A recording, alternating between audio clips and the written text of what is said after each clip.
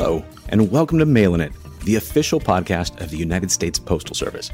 I'm Jonathan Castillo. As we do from time to time on the podcast, today we're going to explore another instance of the Postal Service's impact in U.S. history. Back in the late 1800s, life was changing dramatically for Native Americans, who were being put on government-sponsored reservations and encouraged to adapt to U.S. culture and customs. A big part of this effort was teaching Native Americans to read and write in English. In this episode, we're speaking with Justin Gage about how America's indigenous population made the most of this education and how they used the United States Postal Service to their advantage. Justin is Assistant Professor of History, joining us remotely from campus at the University of Arkansas in Fayetteville. He is also the author of the book, We Do Not Want the Gates Closed Between Us, Native Networks and the Spread of the Ghost Dance. Welcome to Mailin' It, Justin. Hey, thanks for having me. Really a pleasure to be here. I think the best place to start is to get an idea of what life was like for Native Americans back in the 1880s and 1890s, when the Ghost Dance movement gained popularity. So, what was the Ghost Dance, and how did U.S. westward expansion affect the Native Americans who had been living on those lands? Yeah, that's a really good question. And complicated one. The Ghost Dance itself was a movement that involved dozens and dozens of different tribal nations in the West. And at the time, the 1880s, 1890s, Native Americans were colonized people living on reservations. Most all Western Native Americans had been forced onto these places. Some of these places were close to their homelands. Others were many hundreds of miles away from their homelands. But yet they were confined there. They were told to be there, and reservations were created to keep Native Americans away from white people. Also created to keep Native Americans away from each other, from other tribes. The Ghost Dance movement was able to spread from reservation to reservation because of networks of communication that had been established in the years before the Ghost Dance began in 1889. And so whenever Native Americans were placed on reservations in the 1870s, largely, some of them before, these Western Native Americans, they were able to maintain their networks intertribally, despite being oftentimes hundreds and thousands of miles away from each other. And so they were colonized people, and reservation systems was created under a system of colonization. Native Americans weren't there by choice. And on reservations, the U.S. government was trying to assimilate them, was trying to change them, was trying to take away their traditional languages, their traditional customs. They're trying to educate them in a so-called Americanized educational system. And the English language was, really the foundation of Indian education, the assimilation. The thinking was that that English was superior to native languages. They actually believed racially English was superior, and that if Native Americans could begin to speak English and read and write in English, that they could become better. They could become better despite their at the time believed by many their racial inferiorities. And so the Ghost Dance was a belief among many, and it spread rapidly, that perhaps their lives could become better, and perhaps the white people controlling them, the white people around them, perhaps they would go away. Perhaps that the government could stop running their lives. And so in many ways, the Ghost Dance movement was an anti-colonial movement. A religious movement. Let me ask you this, Justin. You mentioned about, there was this thinking that a common language could potentially help, erase the differences between, the natives and the whites, right? To me, and correct me if I'm wrong, of course, that sounds like it would be kind of, a new thing for Native American culture, right? Hundreds of different tribes using the same language, in this case, English, right? That seems like a tough sell. Sure. For the Eastern tribes, contact with the English language, becoming literate, For Eastern tribes like the Cherokees, Choctaws, Chickasaws, many others, that was something old. But for Western tribes, those that had their homelands in what we think of as the West, largely west of the Mississippi River, it was, there was in the 1840s missionaries arriving, 50s, 1860s, many, many more white Americans arriving, and more missionaries. And then the government started to create schools on reservations, and the English accessibility to the English language was rising. And many Native Americans, especially leaders, thought, well, the English language is the language of our colonizers, the language of our enemy. It's the language of, the language on these laws and these treaties, the language on these agents telling us what to do, how they're communicating. It's all in English. And so there was thought learning English, our children learning English could be beneficial. And so some parents, some leaders, chose to ask for schools on their reservations. Some chose to send their children to boarding schools. But many others were coerced into sending children to school. Despite all this, of course, is that many Native Americans used this education, used the English language. And in some cases, in missionary schools, some Native Americans were learning literacy in their own language, especially those like Dakotas or Lakotas, Omahas, others. They were learning, a written form of their language. They're using this, and as literacy rates grew, they're using this for their own benefit. And so, it's hard to tell exactly how many Native Americans in the West were reading and writing, by 1889 or so. But looking at the government numbers, it's, among Western tribes, major Western tribes, it's around 18% of the population. And that was a pretty big change because, 10 years before, it was probably around 3% among those same people in those same tribes. So they're using this to take advantage of, eventually, of course, the postal system, which is, of course, why we're here today. And every reservation had a post office, or at least mail delivery. Some reservations had multiple post offices, and they used that to their advantage. I really like what you said about the younger generation kind of latching on to the idea that being able to communicate in a singular language could potentially help, their communication networks, intertribal relations, and things of that nature. Let me ask you this. You mentioned at the end, that's kind of where the postal service centered, right? And the mail. So at that time, how were Native Americans using the postal service? In a lot of ways, and in a lot of ways that, of course, you would expect. In a lot of ways that white people were using it. The difference was, of course, is that Native Americans often experienced separation because of the forces of colonization. Families were ripped apart because part of the tribe was forced to live on this reservation. The other part of the tribe was forced to live on that reservation. The kinship ties across the Great Plains were vast. And so people were separated. Tribes were separated. Tribes that had these long histories of friendship, of kinship, even of rivalry. And so Native Americans, despite being separated on reservations, they could send these letters to their friends and family, to other leaders. One important use early on was diplomacy. Tribes, we don't think about tribes often enough as nations. They are nations, and they had leadership, and they had economies, and they had cultures, societies, hundreds of them, and they used letters to interact with each other diplomatically. Oftentimes in the 1880s, it was to make peace, to cool relations, to solidify relations. Even before reservations, began popping up, Native Americans visited post offices. They used post offices.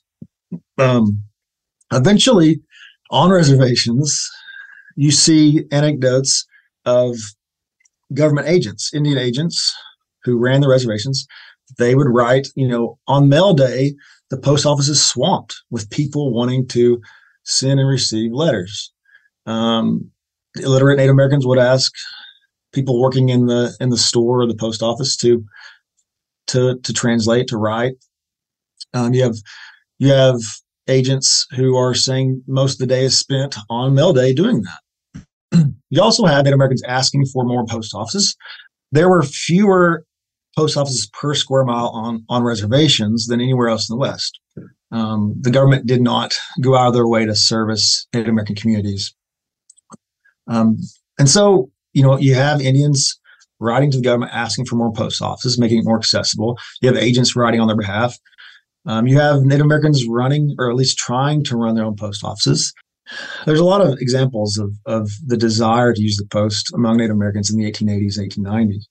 So what I'm hearing is that even though it wasn't necessarily legally permitted for a Native American to serve as a postmaster at that time, it sounds like they really connected with their communities, like you said. So it was kind of like a beacon of, maybe sanctuary, hope within the reservation. Does that characterize it?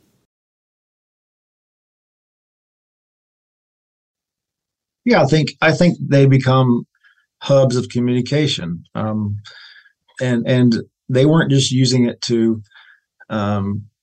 communicate, everyday news. Of course, they did that tons. They were also communicating it in ways that went against, what the government would hope.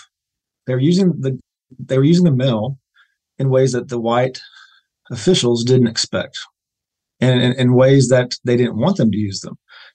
So some of the mail was used to push back against government power, colonial power. Some of the mail was used to, petition for better conditions, to make the public aware of abuses on reservations, to make the public aware of corruption, to petition for laws to be passed or not be passed. And so they use the mail to receive all sorts of correspondence that would inform them on the happenings of the country, the happenings of the government, the happenings of Indian affairs. They would get newspapers in the mail. And so they consumed all these new sources of information. And by doing that, they're connecting themselves to white sources and to this national web of communication that was expanding across the continent in that era. And so, it's very important that they stay connected to friends and families on other reservations. But they could do this. They could use letters to express their thoughts and belief outside of the control of white Americans. And this communication, of course, is intertribal and accelerates the development of these larger intertribal communities across the West. And this really sets up the spread of movements like the Ghost Dance in 1889. Right. And that you led right into my next question, which is really, it seems like the Ghost Dance movement was a really good example of how well Native Americans could leverage the Postal Service to organize and to try and hold on to their way of life and preserve their culture. Can you give us a little bit more detail about what the Ghost Dance movement was and the role the Postal Service played in organizing it? You could say that the mail was very important in the success of the Ghost Dance. The 1890 Ghost Dance is the fastest spreading Native American religious movement that we know about. So the Ghost Dance movement originated in really Western Nevada from a single man named Wovoka, or Jack Wilson. Wovoka had this set of ideas, and he believed he received these ideas from God or the Creator, these ideas in a vision, or a set of visions. And these ideas he believed he had to, tell other Native Americans about. First it was locally, then regionally. Eventually it's a continental movement. And this Native controlled conversation is spread in part through letters. And so the fastest way to get news of this from Nevada to the Dakotas, of course, was letter. And so the Ghost Dance, was was a set of ideas that was largely ethical in its teachings. There was no, ghost dance handbook. It was not doctrinal. So Voga's teachings included things like be a better person, work harder, don't be violent. Actually, he's taught people to send their kids to school, and also do this dance. Do this dance in this way, and if you do it long enough, that the world will change. This will usher in a revolution, a change in your lives, a change in our lives, and in many ways, the dance, like in other native dances, was an expression. Actually, dancing was an expression of one's belief, one's reverence for the Creator. Deeply personal, but done communally. Over time, this dance spread in part because a lot of folks wanted to experience that. And so it meant many different things to many different people. And it's really hard to explain what ghost dance was because of that. But a lot of folks who believed it, many people thought would revolutionize the world. Perhaps it would be this event, this culmination after dancing that would lead to the disappearance of white folks. And of course, the ghost dance was entirely peaceful. It was entirely nonviolent. But white people, heard that Indians were dancing to get rid of us, and they were afraid of it. They're also afraid of the intertribal nature of it. Anytime tribes, banded together, joined forces in the eyes of white folks, it spelled danger. Of course, the ghost dance was entirely peaceful. How did the U.S. government react when it found out that Native Americans were using, our infrastructure to promote the ghost dance movement? The ghost dance wasn't the only thing that was being spread that white officials, U.S. officials, didn't want to be spread. That there were all sorts of things that were being spread through the mail that they thought might weaken their efforts, their reservation system. And so, 1879, there are Omahas writing letters to Poncas, and the Poncas, according to their agent, were getting really upset about their situation in Indian Territory. They had been removed Indian Territory from their homelands, and the government thought the Omahas were the ones causing the Poncas to be upset because of this correspondence. There's many examples of censorship, of the government trying to stop a mail being sent to certain people or certain times for certain reasons. And a lot of those were, of course, regarding the ghost dance. The schools most likely censored mail. The Carlisle Indian School superintendent, Richard Henry Pratt, was going through the mail, probably, at least in many instances, the mail that students were receiving. And so the U.S. government, when the ghost dance comes around, the ghost dance becomes a big deal in the American press. And government officials thought they needed to stop this. How do you stop it? Well, you stop Native Americans from communicating with each other. You stop the spread of it. So you have this system of surveillance and spies, informants. You're trying to infiltrate Native networks, and censoring the mail was a part of that. You have the agent, the Kiowa agency, the Kiowa reservation, actually asking the government to ask the postmaster if he can peruse their mail to see if they take out the letters being written about the Maasai in the West, Wovoka. There's at least one instance at Standing Rock where Native Americans, Lakotas, had to cross the Missouri River to mail a letter in the dead of night. They had to cross the river, nighttime. They didn't want to be seen. They went to the nearest white town across the Missouri River to mail a letter because they knew their agent, James McLaughlin, wouldn't mail it. So, you have Running Antelope, Standing Bear, Thunderhawk. They're writing a letter to protest to the Secretary of the Interior to say that their agent was treating them poorly, was violating their religious freedom and other things. So they risked this journey to find a place to mail their letter. Justin, let me ask you this.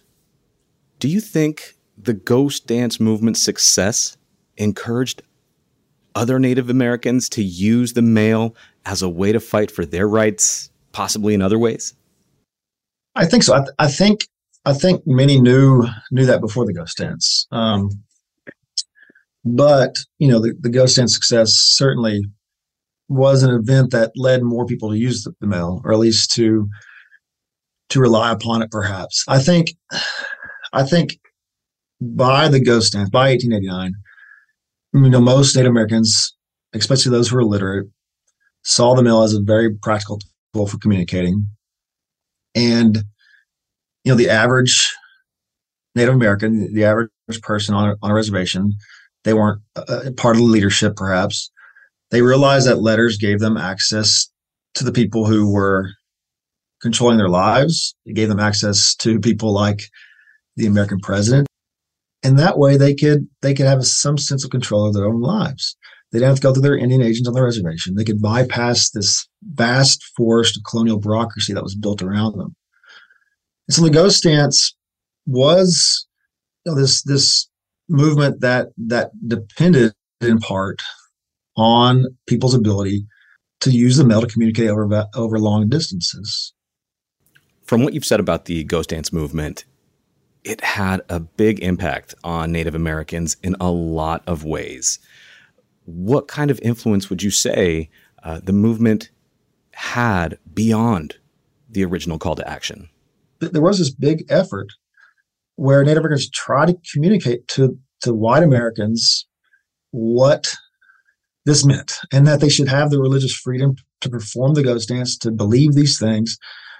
But for the most part, white people misunderstood it. But it inspired, I think, a lot of folks, Native Americans, to be more unified. Some Native Americans, many actually, they saw hope in the movement. They saw hope for change. They saw hope for living a life like they had in the past, even though the ghost dance wasn't necessarily an old time religion. It was a very innovative religion, a movement. And after the famous and horrible event at Wounded Knee, the Wounded Knee Massacre, which occurs in late 1890, and many people see the ghost dance ending with Wounded Knee. Of course, that didn't happen. And reservations like on the Lakota reservations, the ghost dancing went more and more underground. But in other parts, especially Indian Territory, the ghost dance actually peaks in 1891. And so ghost dancing is persisting, and it even persists into the 1900s. It spreads as far as Canada along these intertribal connections. Incredible. Well, Justin, thank you so much for joining the podcast. You've given us so much insight on Native American culture during the 1800s, during the 1900s. It was truly an honor, sir. Thank you. I'm honored as well. I had a fun time, and I look forward to future episodes of Mailing It.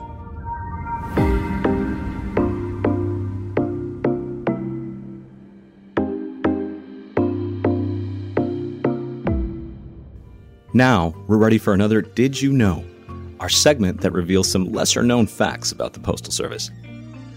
These days, it's hard to imagine walking more than a few blocks without coming across one of the Postal Service's iconic blue mail collection boxes. In fact, there are nearly 140,000 blue collection boxes in use across the U.S. Did you know that street letter mailboxes, as we know them today, date back to the late 1850s, when a Philadelphia merchant first patented a cast iron letter box designed to connect to city lampposts? Those cast iron boxes replaced an assortment of different types of collection boxes that the Postal Service had used over the years in select cities. Those first boxes had been placed inside shops and other small businesses and were hard to find. Street mail collection box designs have evolved a lot over time.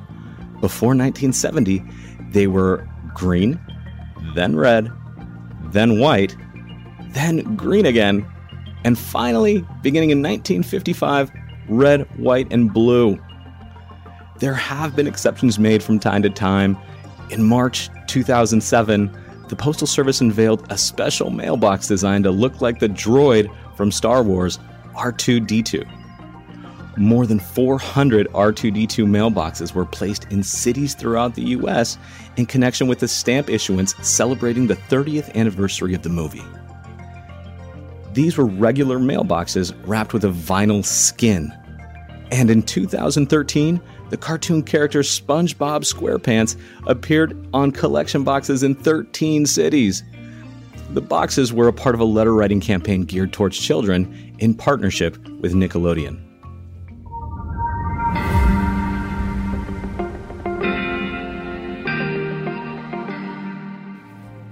And that wraps up today's enlightening conversation exploring the ghost dance movement of the late 1880s and early 1890s and its connection to mail. We gained new insight on the Postal Service's role in helping Native American tribes organize the movement, exchange new ideas, connect across the entirety of the nation, and ultimately preserve their culture and legacy. A heartfelt thank you once again to our guest, Justin Gage, and to all our listeners. Thanks for tuning in.